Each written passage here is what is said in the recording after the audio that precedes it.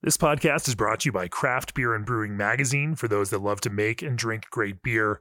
Learn more online or subscribe at beerandbrewing.com or find us on social media at Craft Beer Brew.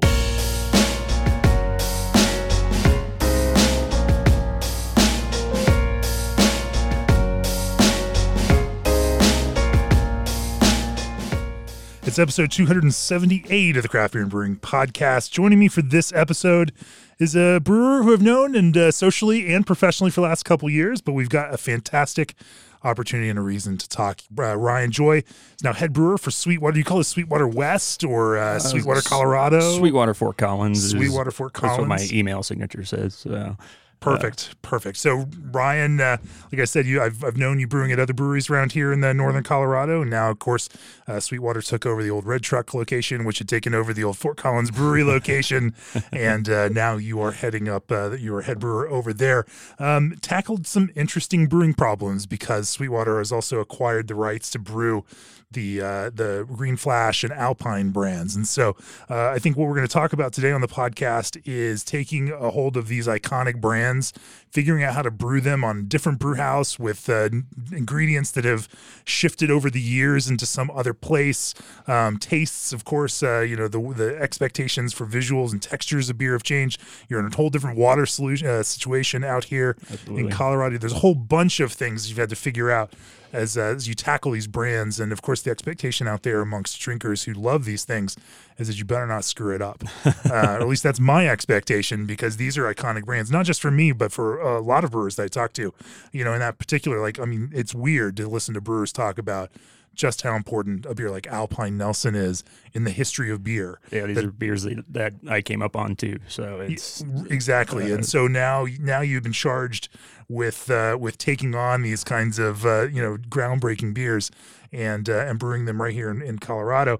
We're going to talk a lot about that, and we're also going to talk a little bit about how Sweetwater brews with terpenes, because especially in the kind of weed inspired beers, or at least the aromatic kind of approach to using terpenes that are common in other recreational herbal things that people consume in states like Colorado where those are legal. Sweetwater makes beers that are meant to evoke some of those kind of weedier, funkier aromas and flavors, and you all do that in without using cannabis, but using it with a terpene process. And I want to talk about how you all do that.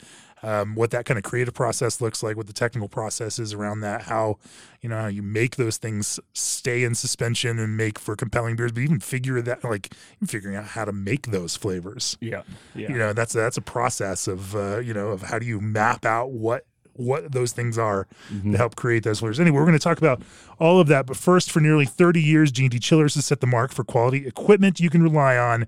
G&D stands above the rest as the only chiller manufacturer that engineers your glycol piping for free. G&D also stands alone as the only chiller manufacturer with an in-house team of installers and engineers with 30 years of real-world field labor experience in breweries, wineries, and distilleries. Contact the Total Glycol System Design experts today at gdchillers.com. Also, are you ready to brew like a pro? ProBrew has the equipment, systems, and technology to take your brewery to the next level. Check out www.probrew.com for info on patented ProCarb inline carbonation technology, ProFill rotary filling and seaming can fillers, the Alchemator inline alcohol separation system, 7 to 50 barrel brew houses, and more. ProBrew, a subsidiary of Technoblend, now a ProMock brand, offers the craft beer industry innovative solutions to help you brew like a pro. Go to www.probrew.com for more info.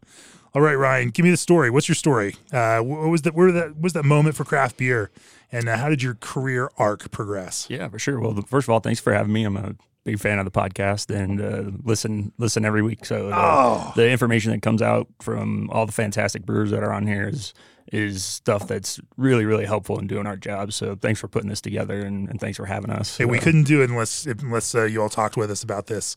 And it's just, I appreciate everyone trusting us to be a conduit to share this kind of stuff and put it out there in a respectful and a deep way, talking to good people that are open to putting this out there.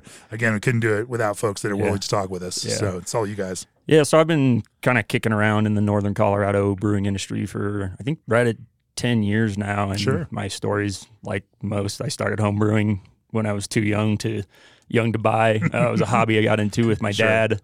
I kind of brought it up, and he was like, "Yeah, let's do it." So I think it was about 19 when we first brewed our first batch, and never really knew that you could, first of all, make beer at home, let alone it could be a job. So it's definitely not what I was going to school for. It's Sure, not what sure. I finished school in. And I was once I finished undergrad, I was working seasonally in the hospitality industry. Had a couple different jobs back and forth seasonally, and finished grad school.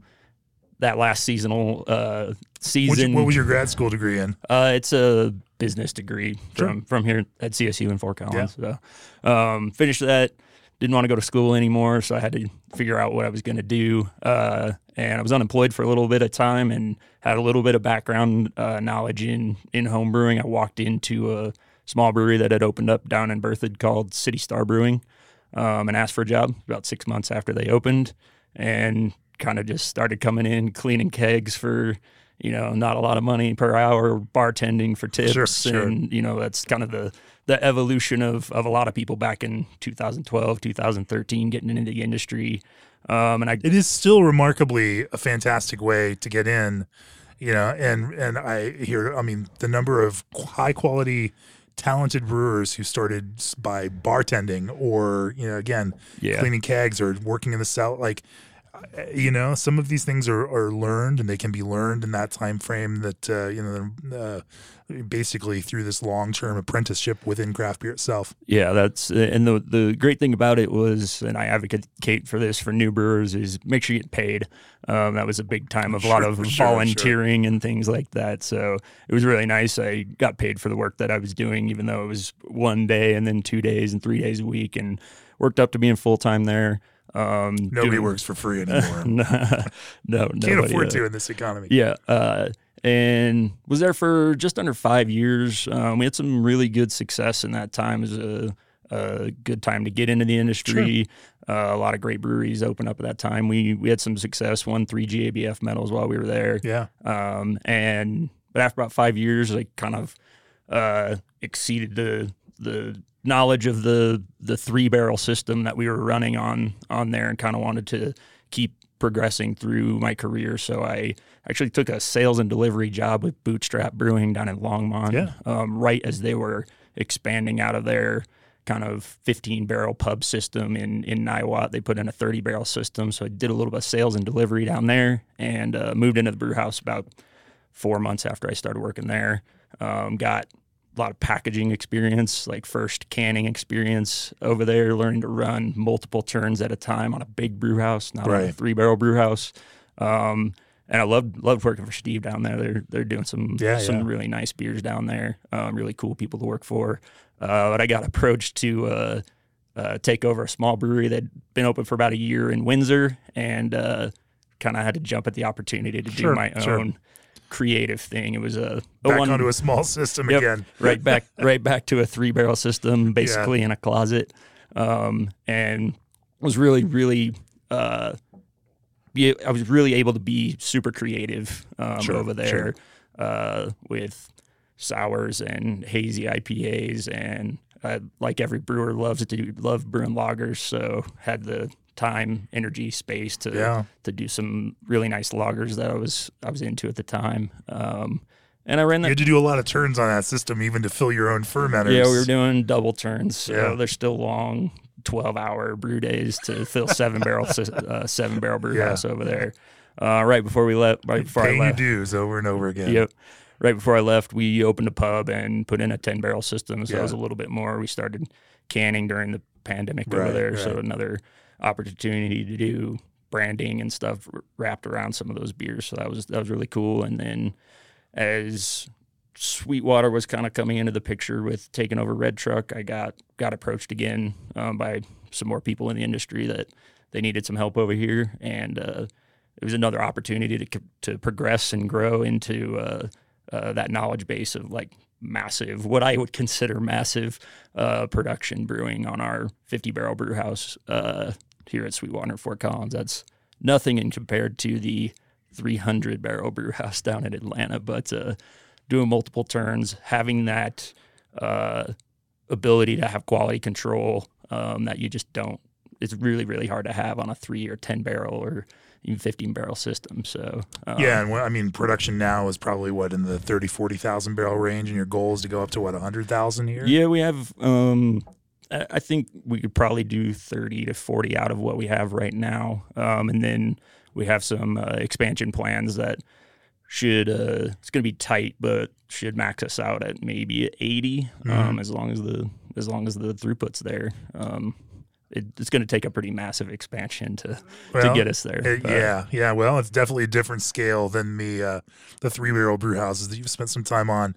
But there you go. You've played on the ups and you played on the downs, and you've done the creative work and enjoyed the opportunity and the flexibility that small systems give you, and now you get to go flex it on the big system. Now, you guys also have a 10-barrel pilot system at the Fort Collins Brewery too. We do, and they've got a small pilot system down in Atlanta, so. We as the brewers get to play around on that. We still have a tasting room, so if there's something that we're getting asked the tasting room people are getting asked that we don't have, we can put that together on a pilot system, and it keeps us interested in innovating too. So.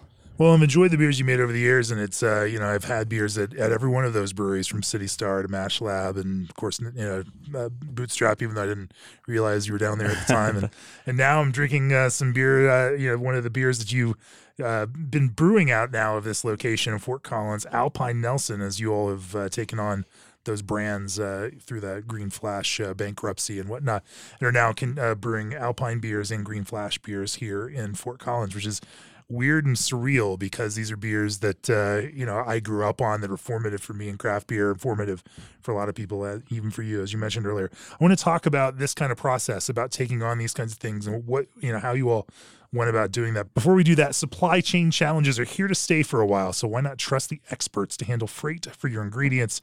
Old Orchard has partnered with a leading logistics firm in the craft beverage industry to transport your craft concentrate blends. When you order 2 pails or more of concentrate from Old Orchard, you qualify for freight quotes from various carriers and can stay up to date on the status of your shipment. To get started on a freight quote for craft concentrates today, head over to oldorchard.com/brewer. Also, packaging beer can be a daunting task, but buying cans shouldn't be. American Canning provides packaging supplies at competitive prices in order quantities catered to craft. Think single truckloads and half-height pallets rather than million can minimums. For a smooth packaging experience, also consider their ultra-compact single-operator canning machines. Pricing begins at $25,000 with a quick 6 to 8 week lead time on most equipment. American Canning exists to help share your craft in cans. Learn more about their ecosystem of solutions at americancanning.com. So, I can't imagine how that conversation went. We were like, yeah, we're going to have to take on, Green Flash IPAs and Alpine IPAs and brew some of these iconic beers here, but talk to me, as that process came, as that became a reality and you saw that the opportunity was here to do this, what did the process start to look like? How did you all work from, like, here's a recipe and a broader idea for what this beer is, or what it has been through this kind of production environment here? Imagine, as most corporate things go, even digging back to find previous iterations of recipes may have been kind of a pain in the ass and maybe not have happened. It might, your access past a certain point is kind of limited, certainly through the process, as it went down with that. But what is, give me broad strokes about, how you all undertook this project from the start. Yeah, so we were pretty fortunate. It was a pretty quick acquisition. Certainly didn't have every brew log for the last 22 years. I hope it's sitting around somewhere. I'd love to look at them at some point. But sure. But we had a little bit of visibility and a little bit of time to collaborate with the brewers that were doing this out at the Green Flash facility. We took the brands. We didn't take the brewery or the equipment or anything like that. So we had a little bit of visibility on that. They brew on the same scale out there, so it's that 50-barrel brew house. It's different than ours. Ours is very much a German lager type brew house that we're making a lot of IPA on now. But so there were some structural things with just what we have to do to get stuff to run. That was very interesting. But yeah, fortunate enough to have some visibility with some of the previous brewers to help us through that process as well. Like you said, there's such historical, I don't know, historical is the right word, but influential, inspiring, groundbreaking. Yeah. So I was fortunate enough that I had the beers in the past too. Right.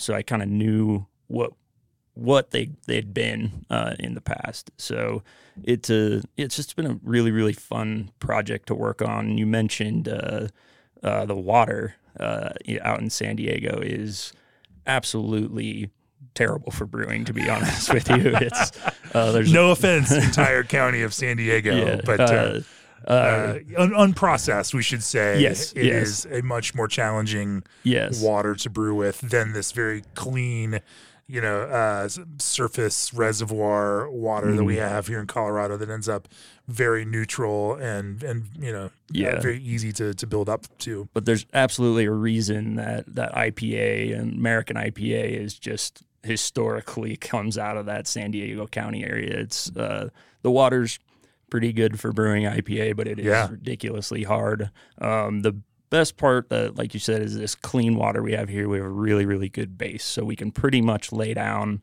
whatever additions we need to do to replicate that process or that water out in San Diego, and that's pretty much what we've done. It's a massive amount of salts that goes into we're used to throwing just a little bit of stuff here and there for like the lagers we used to brew at Red Truck, and it's just an absolute bonkers amount of salts to me that are going into these beers to replicate that San Diego water profile. So let's look at it in a broad sense. You get a recipe, you've had the beer in the past, you're trying to rebuild this, but you're also doing it on a system that is, completely different, not completely, but mostly different than the system was built on. And the system that it has been most recently brewed on at Green Flash is different than the system that it was designed on initially up in Alpine. And so, the beer's gone through some of these transitions along the way. You also, again, you have these ingredients things. So, what are those pieces that you could identify, whether it's like thinking about it in a creative way, and it's like it really has to achieve this, or even thinking about it from a technical recipe way, like these are the things that just have to be there, and and then there's some of those kind of like key creative and technical points that you guys identified, because there's a lot of moving pieces, but there's some things that you absolutely know you want to achieve as you do it. Mm-hmm. How do you define what those things were that were kind of the core of these beers? Sure. So we had to definitely stick with the rye aspect of this beer, which is not in Nelson. In Nelson, yeah. Getting in, we can get into some of the other beers here in a minute too, but with Nelson, it's got to be rye. It's got to be Nelson. We're lucky we were able to take over some of the hop contracts too, so we had the correct hops. We weren't having to go out. Oh, that's good. The same crop. Yeah. So it'd been selected by people that had been brewing it for a while. And so that was really nice. And I think they'd already selected for the next year too. So we had visibility on all the ingredients, and we're able to source them really, really quickly. But creatively, this beer has morphed a little bit since we've got it. It morphed when Green Flash started brewing it, and of course it's going to morph some more. But even within breweries bring their own beers, like those morph too. Yeah, ingredients change. Like even tasting. When I look at this Nelson now, and I even look at how the McElhaney's brew their own version of it. Mm-hmm. Months now, it's much hazier than it ever was back then. These beers were never hazy like this when they were turbid. They were just not hazy. And now they're all hazy beers. It's weird to look at it. Some of these things have definitely shifted over time. That was an operational, thing that we had to adjust. I've actually talked to Pat about this too. And we weren't getting that stable haze that Yeah. people were wanting in the beer. This beer used to be a Chico beer, and we've switched the yeast in it. Because it's got to be shelf stable. Not to say that theirs wasn't, but we weren't getting the quality haze that people were expecting in this beer, and getting it to stay on the shelf as long as it needs to stay on the shelf. Hopefully it's being treated, correctly that entire time, but we can't always guarantee that. So we're doing everything we can to keep that haze in there. And that, this beer classically we had was Chico beer. It's a West Coast IPA. I still, all the styles have kind of morphed, but I'd still think this is a West Coast IPA to me. It is hazy for sure. It's got that Nelson, punch to it. But that was an operational change that we ended up having to make, because we started it on Chico and we couldn't get it to stay. Won't stay. It's just not Chico. gonna yeast doesn't. It's Yeah. it's so haze negative.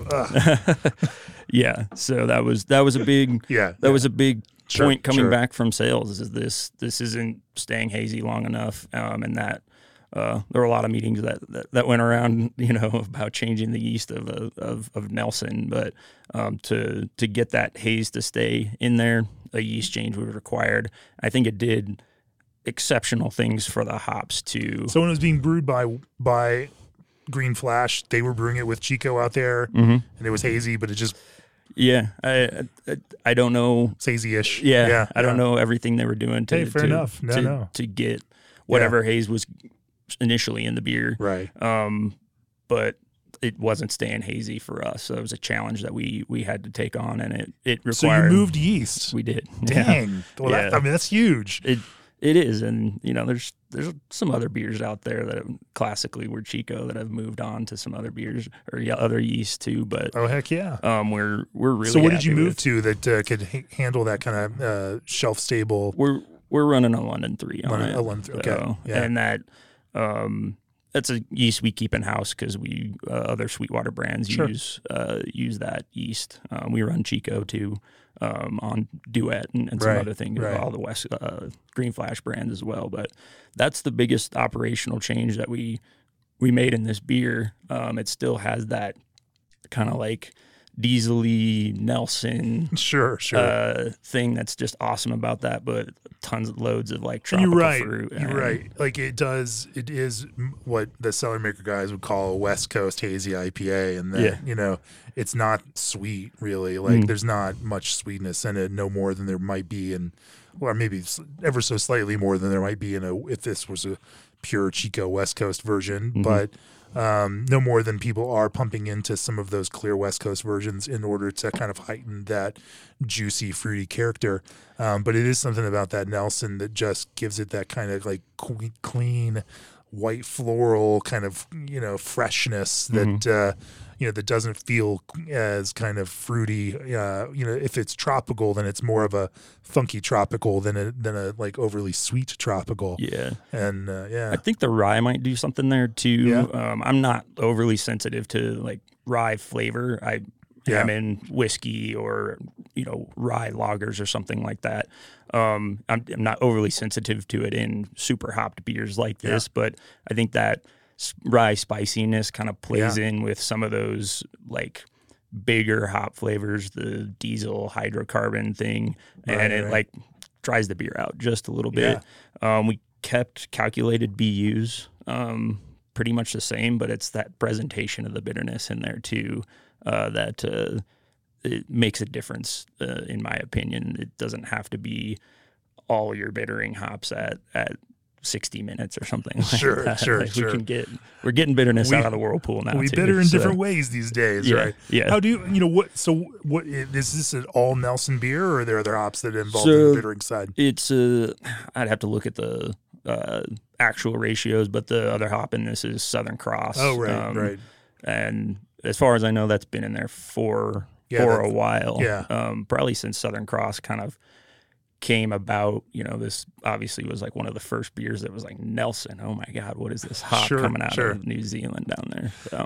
The idea of even doing this podcast episode hit me because the other day, actually, I guess it was yesterday morning, I was working on a Pick 6 story for our next issue, and had thought about the fact that Mike Sabo And his pick 6 in our Best in Beer issue that's out now mentioned McIlhenny Munce and Alpine Nelson as being this formative beer for him. And Doug and Jess Reiser of Burial said included the exact same beer in their pick 6. And I started really thinking about this. And, those Alpine IPAs, they were groundbreaking for me as a beer drinker and just influential, changing the way that I thought about what was possible in beer and throwing me down this Nelson rabbit hole, which I am still deep into. And I love Nelson, just in an unnatural way. Like I just can't get enough of that hop. But so it's interesting to go back and look at it now with this context and where things have gone since then. Were there some other kind of creative points? Obviously, the yeast itself wasn't going to be a deal breaker. You needed to make sure that it met people's expectations for this. The people that want to buy a Southern Hemisphere hopped IPA right now that's semi-dry and has this were there other pieces along the way that you're like, okay, we've got to adhere to this. You mentioned water. Yep. So again, there's a ton of trying to match that kind of water profile, so this comes across the same kind of way. Talk to me about how you've then built that up. So I think with the water, we've kept the water pretty much the same as it was. And I think that kind of keeps it in the West Coast realm too. There's a lot of things that you can do with those salts to bring up your sulfates, even in a beer that's hazy, to accentuate any dryness that you're going to get out of it or any bitterness or any hop wonderfulness that you're going to get out of something that's a little bit more sulfate heavy. So kept the water pretty much the same. So it's not water you typically brew with a hazy IPA. Yeah. So tell me about that. Like, what would your typical hazy water profile look like versus this West Coast hazy water profile? Yeah. So you're doing 2-to-1 chloride on a hazy. Yeah. There's actually quite a bit of chloride in this. It's just not the right kind of chloride. It's a lot of sodium chloride. Oh, yeah. And that's just what the water is out there. So you have that salt, actually, like real salt, real salt that is presenting in their water, keeps it kind of salty, kind of drier. So balancing out that chloride, it's not calcium chloride that's going in there. So bringing up magnesium sulfate, and the calcium sulfate in there too, to balance that. It's kind of unintuitive if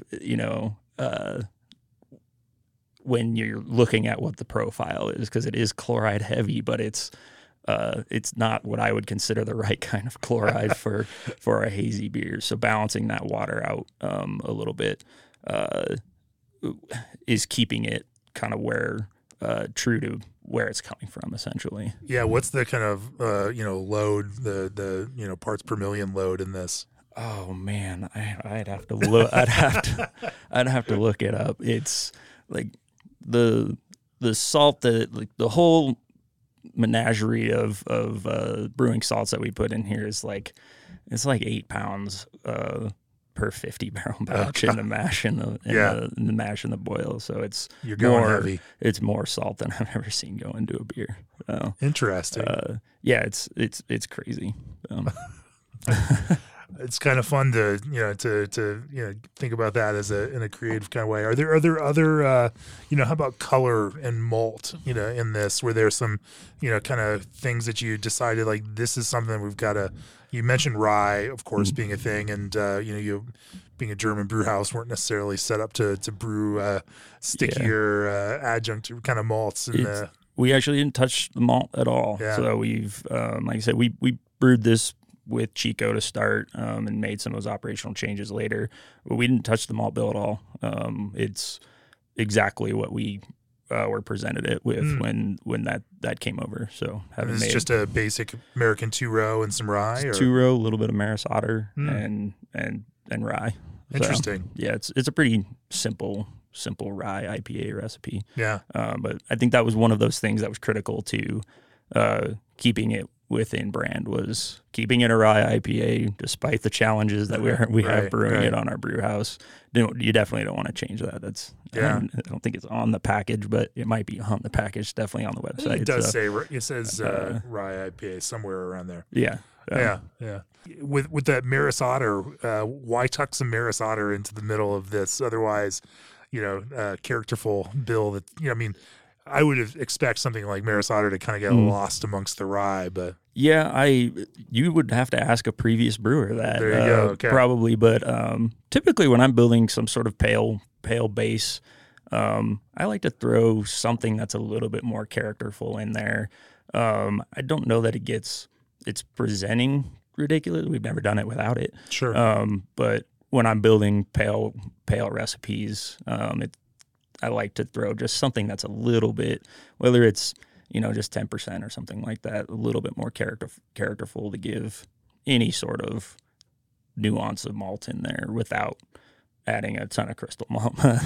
We can talk crystal malt when we talk about West Coast. Yeah. Let's talk about hops in this then. You have the Nelson and Southern Cross, idea for it. Mm-hmm. But of course, over the years, the way and times that people have added these things and the things we realize about what you can get out of these hops has also kind of changed. So what did you stick to? You mentioned you've got the same selections, so you've got some consistency across that. Yeah. Volumes are going to probably be similar. Did anything else change in this process? Volumes are exactly the same. The dry hop is exactly where it was. Sure. We've made a little bit of adjustments in that kettle to kind of get maybe pull a little bit more aroma, so moving some of it to the whirlpool to pull more of that hop flavor and aroma out of the whirlpool. We get a decent amount of bitterness out of our whirlpool too, so I have no problem holding some of that aroma in there and still getting the proper bitterness that we're getting. We don't do a full. That's true. I'm sure your German brew house maintains its whirlpool temperature pretty pretty tightly. It is one thing, and I think they were doing this actually. We're not doing a full. You like to call it a cool pool. Sure. We're not doing. It's such a good word. It sounds good, right? It's yeah. Cool pool. Yeah. But with our brew house, Yeah. we have an external calandria, so we can boil at sea level temperatures or higher if we want to, which is something they could do too. So we boil this thing hard, really? and then are able to add a little bit of cold water to knock that temperature down just a little bit. What's the benefit of boiling it that hard? I think it's so we have enough room to add enough water to get it to cool enough. So if you're also up here at a high elevation where things are dry and you can boil off more quickly than some other places. But. Yeah. So that external calandria is great. If I want to boil at 215 degrees, we can do that. We're not going to get that if we're just going to boil at, here in Fort Collins, we boil about 204. We'd have to boil forever. It'd probably be double that we'd have to boil to get that enough evaporation to have enough room in there to get a little bit of cold water in there to knock that temperature down. Okay. We're not trying to knock it down to like 160 or anything like that. Right. Maybe like drop it below 190, hopefully. Okay.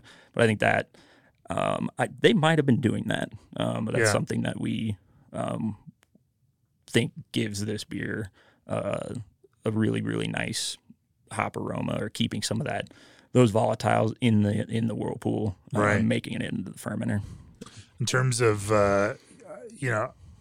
maintaining IBUs and looking at efficiencies between those things, did the efficiencies on the systems match up, or did you find that you are getting maybe a little additional efficiency out of your highly efficient system? Not familiar with what kind of efficiencies they were getting on that. Sure. We might be a little bit higher. Yeah. Again, with some of those challenges in the water, essentially, it could be about the same. Yeah. But I don't have a ton of visibility. So funny. I remember when Sean Lawson had spun up their new brew house. He was like, "Yeah, we did our first batch on it." It was like all of a sudden our hop utilization rates were just crazy on this German brew house compared to what we had been brewing on before. And so you brew the 1-to-1 recipe, it's not going to be the same beer, right? If you're getting more greater utilization, then you've got to adjust those things in a different kind of way. And yeah, I think we've got a decent amount of experience on the brew house, and there's people that have a little bit more experience on this brew house too. Since I've even been here, so we have a pretty good idea what that's going to be. So if we catch a recipe that we need to scale or something like that, we actually scaled down for Sweetwater. So, which is crazy, but we're a little bit more efficient than they are, just because I don't know exactly why, but we are. It's the miracle of brewhouse systems. Sure. Well, maybe we can switch some gears, talk about another Alpine beer, maybe some Green Flash, and then we can talk about some terpenes after that. Before we do that, ABS Commercial is a full-service brewery outfitter proud to offer brewhouses, tanks, and small parts to brewers across the country. They stock equipment ranging from 3 barrels to 90 barrels and offer custom-designed equipment up to 900 barrels. Contact one of their brewery consultants today at sales@abs-commercial.com to discuss your brewery project. ABS Commercial, we are brewers. Also, ready to get into canning but not sure where to start? Twin Monkeys Beverage Systems has helped hundreds of breweries around the country and around the world tailor packaging solutions that meet the unique needs of each brewery, pioneering many new technologies like integrated liquid nitrogen dosing, expandable canning machines, and automated fill tuning. Twin Monkeys continues to push the boundaries of what is possible and what is necessary. See their lineup at www.twinmonkeys.net. All right, Ryan, let's pivot a little bit, talk about West Coast IPA. Not that we weren't talking about West Coast IPA with Alpine Nelson.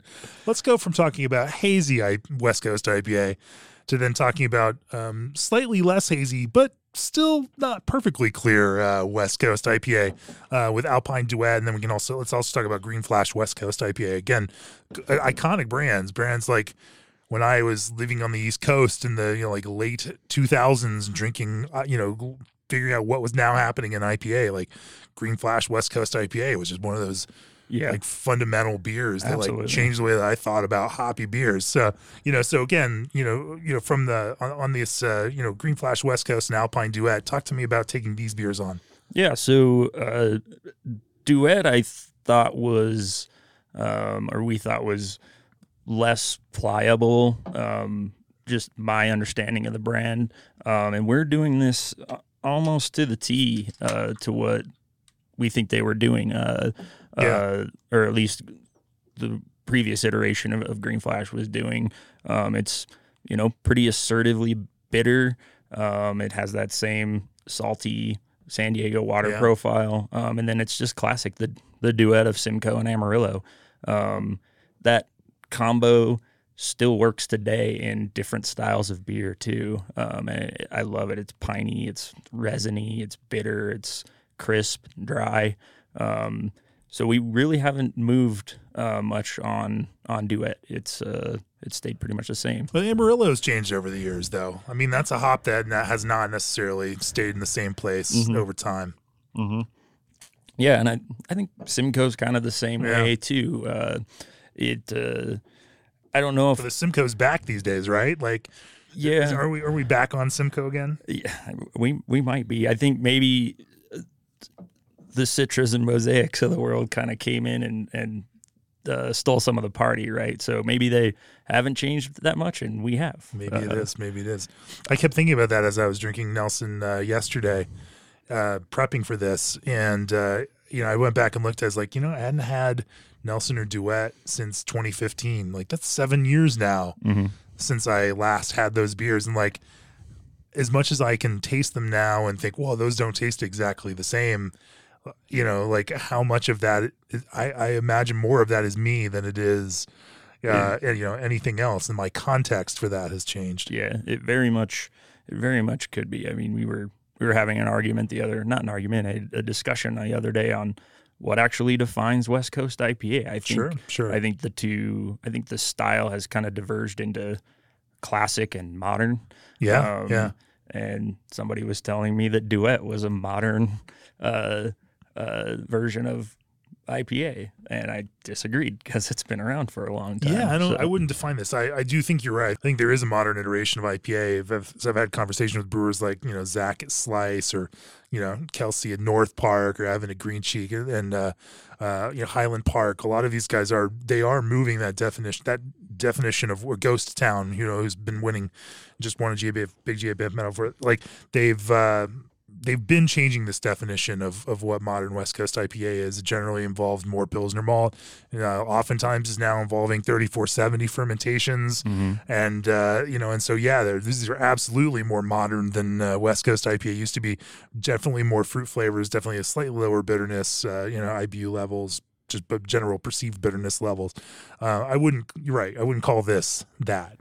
Yeah. This is definitely, it's funny how this now feels a little bit more classic in that sense. Yeah. And this was this discussion centered around color and the use of crystal malts and things like that. Sure. There's, again, not totally sure how this evolved over time. Doesn't really have a lot of crystal malt, and this beer's been around for a long time. We can get into West Coast IPA, which let's talk about that. Which still does have some crystal malts in it, but seeing an evolution on that this beer, again, like you said, just absolutely classic. That big malty crystal malt backbone on it historically, and then just like assertively and maybe possibly abrasively bitter at one point, and we've evolved this beer just a little bit. I think it's such a classic beer that you can't play with it too much. But evolving some of that crystal malt out of there, I think that helps on shelf stability, and just doesn't present as sweet. Keeping it. Let's talk about that. How have you moved to create this color without using say crystal caramel malts that might be more oxidative, might shorten your shelf life, might produce beer that is a little bit less palatable? It's really just pulling some of it out. We're not substituting yet. I think there's still room in this beer to... You're not using Lovibond levels that are out of the typical range where some of the most oxidative material tends to happen. They're pretty light crystal malts, but I'm of a newer school in that the less crystal malt, even in a West Coast IPA, is better.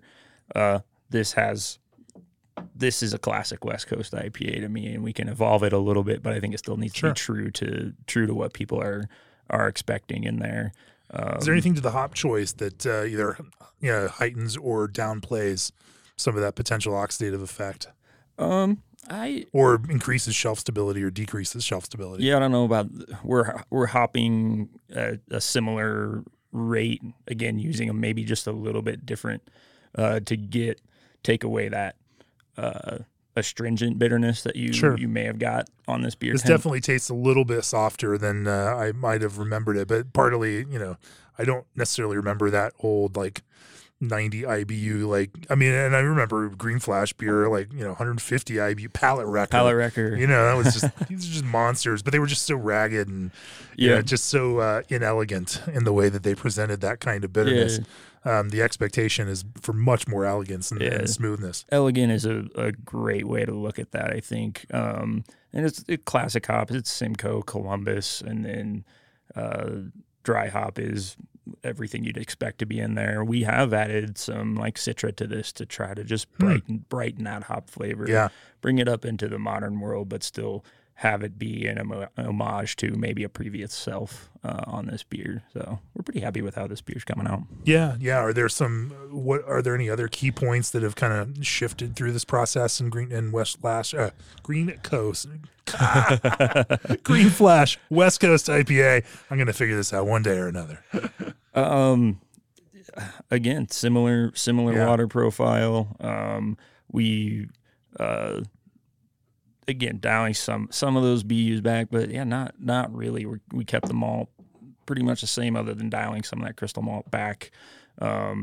This one had to stand on its own, and maybe with some of these other innovation brands that we've recently came out with, that became kind of our playground as well. So. What did let's maybe pull out and look at like what did the general process look like? How many did it start on the pilot brew house before it moved to the big brew house? Imagine as you were brewing, you are looking at how things are working, because you're on a 50 barrel system and brewing into 150 barrel tanks, like you're going to do multiple turns. And so you can make some adjustments between brews. What did that kind of iteration process look like as you started dialing these up and were then kind of evaluating on the fly as you went? Yeah, we got thrown to the wolves basically. Okay. We did it's like, make it right the first time, guys. I did do the water was the most concerning part. So I basically built like a mashup of Duet and West Coast IPA to test the water profile. And brewed that on our 10 barrel system to make sure we weren't just like brewing with seawater or something like that. Right. And then we kind of just went for it on all those beers after that. Like we're okay at what we do. So and 50 barrels is 50 barrels is a lot, but it's also not that much. And we can brew to blend too. So it's that's not out of the realm of possibility too. So if we're missing a little bit on the hot side, we can adjust on that if we get through fermentation and we want something a little bit more, we can brew another batch and blend some of those things out that we don't like. So that is one thing that I'm not used to on small systems, and back in some of my other places there's no blending. It's what comes out. We need a beer on tap, so you're gonna have to crank it out. And, unless you want to spend several more days brewing more of this, and then we can't have all of our tanks taken up by all of this one beer, so that you can be able to blend it all back. Yeah, absolutely. So, but yeah, with West Coast IPA, it had to be something that was going to be worth going into the can and that people were going to say, yes, this is what. Have you moved to any, say more like advanced hop products in these in order to either change the kind of, the impact of vegetal matter or soften the appearance of bitterness or, drive some more intensity and flavor? We, not necessarily in these brands. Yeah. They're pretty stable in that. We on Sweetwater brands we definitely use some of those hot products. They help with mainly like things like cryo. We have pretty much 100% incognito hazy pale ale too. I'm of the school that those concentrated hop products are awesome because they help us with yield, but I don't always love them by themselves. I think that classic T90 hop flavor is so important that they're good to blend. Some of these products are really, really good to blend in to help with yield and maybe concentrate some of those flavors. But I think concentration can lead to kind of one note aspects to some of these hops as well. So if you blend Cryo Cascade with regular Cascade, you maintain some of that classic Cascade hop flavor and still get some of the benefits of a higher yield using something like a cryo or something like that. Sure. No, that makes a lot of sense. Well, let's talk about terpenes. This is something that when I think about Sweetwater, I think this is probably one of the more kind of pioneering places that Sweetwater has really made a mark in the world of brewing, and that is using terpenes that are naturally derived, to mimic some of the, kind of notes that you might get in that kind of weedier, dankier space, and build beers that taste like things that aren't necessarily, classic beer kind of aromas and flavors. Talk to me about this process. I'm curious, as you all, and that G13 brand is a kind of, premium, like prime place for that.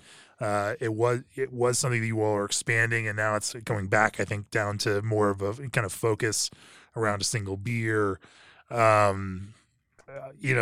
figuring out like talk to me about how you go through that kind of, brewery process, both creatively figuring out what terpenes are doing what and how they're producing aromas and flavors, how they work together, and and how you all could even think about building say a quote unquote terpene recipe for a certain kind of aromatic profile. Right. So G13 is basically where that whole project landed.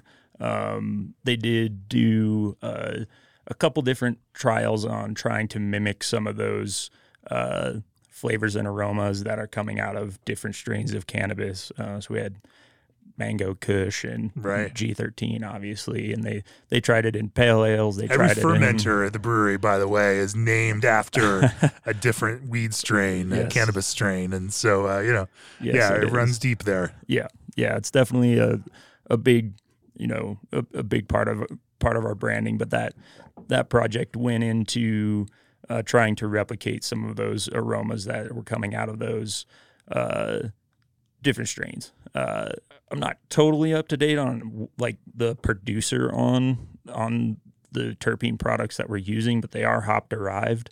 And basically what that came down to, and maybe there's other producers out there now that are doing different technologies on them or new processes to get these products out.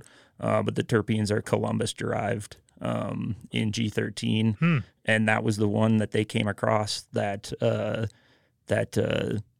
really was the most cannabis and dank forward. And when you drink that beer, it smells just like cannabis. It's amazing. It's the dank flavor that comes out of that product is really great. As far as like operationally, it's very, very tiny amounts. I mean, you've had other brewers on here talking about what the small amount of oil that a whole box of hops comes down to, and it's less than 100 milliliters of product derived from an entire box of hops. So it's very small, goes in on the cold side, and just creates this amazing aroma that is not cannabis based, but certainly smells like it. Sure. No, and that ability for through various distilling type processes to distill out those terpenes, whether it's whole spectrum or whether it's individual terpenes that you're then isolating and blending back together into this kind of perfect mix. It's a fascinating idea of process. And figuring out what those terpenes are, that kind of commonality between those weed strains. I mean, I can only dream of being that lab person doing the GC, on these weed strains, trying to figure out what those spikes were of these various terpenes, that are producing some of these aromas. That sounds like some really important science, that they were doing to come up with this, and then going back in and isolating those out and then reblending to hit a similar kind of profile. Within your terpene mix that you can then add back into the beer. It's pretty awesome, kind of cool. It is, yeah. It's that's science that's way, way above my head. But it is cool what's coming out, and I don't know what our future with terpenes is. Like I said, we've done all that R&D on that with using different hops to see what they're trying to replicate. And I think it kind of comes back to some of those concentrated hop products is they getting them to be in themselves so different is really, really hard. Finding that such and such hop creates this replication of this aroma of this strain. It becomes kind of one note, if that makes any sense. I think that's kind of what when we were doing this process they came down to, and it all just came back to G13. This was the most replicative of that strain. Some of the other ones just weren't enough to, or different enough from say G13 to put a ton more effort into doing all kinds of different strains. So And then of the course, Girl Scouts were like, no, you can't use our brand for Yeah. your Girl Scout cookies, Yeah. strain beer. No, not going to allow that one. yeah, yeah. No, it is certainly interesting. Is there any issues with solubility then in that, or is the terpene extractor, then able to then use some products? 'Cause I know that is the new wave. I keep getting pitches about this from various companies that are finding ways to like solubilize otherwise insoluble or non-water soluble things, and terpenes are certainly one of those that are hard to keep in solution like that. Yeah, I see a little bit of difference over the lifespan of the beer, say in the keg or in the can. Yeah. I wouldn't say that it falls out. I think it just kind of evolves into something else. Yeah. I wouldn't even speculate as to what that is. It becomes more when it's super fresh. It's really, really dank, and as that beer ages, it doesn't. I'm super sensitive to oxidation. It's not an oxidative quality. Yeah. It's like it becomes more fruity rather than that, like plant matter dankness. That's what I anecdotally see in drinking G13. It's a You beer. see a diesel drop off. A diesel drop off. Yeah. Yeah, trademark that right now. Yeah. That'd be a good beer name. So. Ooh, okay. That's interesting. Playing with any other things in that kind of terpene space, or as far as I know, there's not any plans on a large scale, but it would be interesting to try and learn about more if that extraction process has changed from the supplier that we're using. Sure. And looking at other suppliers and seeing what kind of technology they're using to extract those terpenes, or if there's other product-based terpenes that still aren't cannabis that can become TTB approved, and that may be throwing those better than hops are. Maybe we're not. Maybe there's other products that might throw those volatile terpenes better than hops are. Sure. Well, it's going to be interesting to see where you go. Of course, your parent company is Tilray.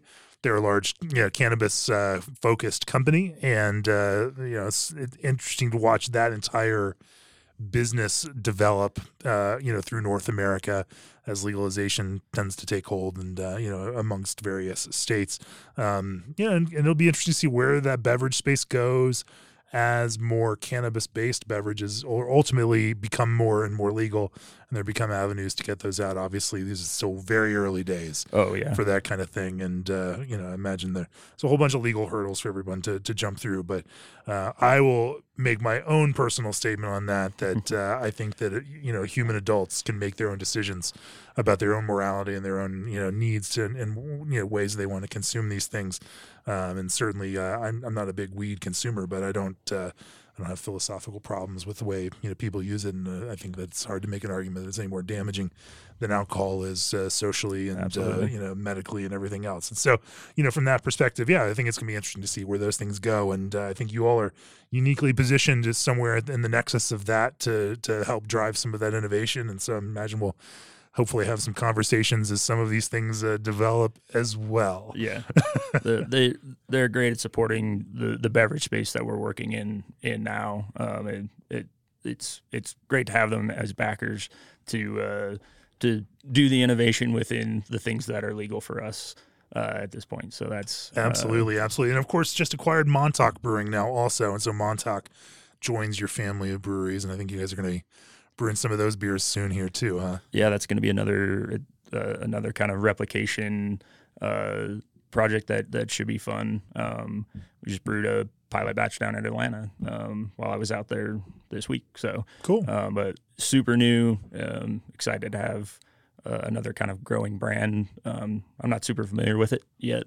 We haven't got any out here. We don't get it out here. It doesn't distribute. I've had plenty of Montauk beer because they send it to me. Okay. And so, and you can read our opinions of those beers on beerandbrewing.com. We've got reviews of those beers because, they've kept us in the loop on that. It's pretty cool. Yeah. No, it'll be another exciting project to take on. Yeah. Well, Ryan, it's been wonderful talking to you about brewing. It's interesting to think about you shepherding, taking on some of these iconic brands. I mean, normally we'd ask some sort of big picture question, but on this one, I want to make it personal. How's it feel like for you as somebody who consumed and drank and had these beers and was influenced by these beers in your own brewing and your own brewing process, your own creative process? How's it feel to be taking on the mantle of this and and the responsibility that brings along with it to all those beer drinkers that have expectations around these things? Yeah, it's super cool to have the opportunity. It's wonderful to be on the team that is entrusted with that. I think it just makes us better brewers across the board. So yeah, personally, it's you could call it a little surreal when you think about beers that may have, Green Flash was definitely one of those. Oh man, that's an IPA. I know what that is now. When I was getting into craft beer, so it's we don't take it lightly either. Sure. It's, we very much respect the history of it and the base that it laid for a lot of the cool and interesting things that we get to do in craft beer now, and it'll be a cool opportunity to keep these brands successful and to innovate within those brands too, and use that as a vehicle to drive innovation across the board within those brands. Well, it'll be interesting to see, how this thing, how this dialogue and interplay between these brands ultimately impacts each other, where you all go with it, and what this wild possibility in the future has in store for all of us. For nearly 30 years, G&D Chillers has set the mark for quality equipment you can rely on. ProBrew has the equipment, systems, and technology to take your brewery to the next level. Trust the experts at Old Orchard to handle freight for your ingredients. American Canning provides packaging supplies at competitive prices in order quantities catered to craft. ABS Commercial is a full-service brewery outfitter for breweries across the country, and Twin Monkeys continues to push the boundaries of what is possible with their packaging solutions. Of course, if you've enjoyed this podcast, any episodes or all episodes, go to beerandbrewing.com, click on that subscribe button, let us know this content matters to you, help support what we do, and help us bring you these episodes every week. Brian, if people want to learn more about Sweetwater, where do they find you? Not that it's that hard to find Sweetwater in the broader world of beer, because there's a certain ubiquity to a brewery that's making as much beer as Sweetwater is. Yeah, for sure. I mean, you can check out the usual social media stuff there, the Sweetwater website. There's websites for the Fort Collins and Atlanta tap rooms. Keep up to date on what's on tap in those tap rooms. And you can come to our tap rooms, and you can also find Green Flash Alpine beers in both tap rooms right now too. So, yeah. Cool. Well, thanks for talking to me for the podcast. Cheers. Thanks, Jamie. Cheers.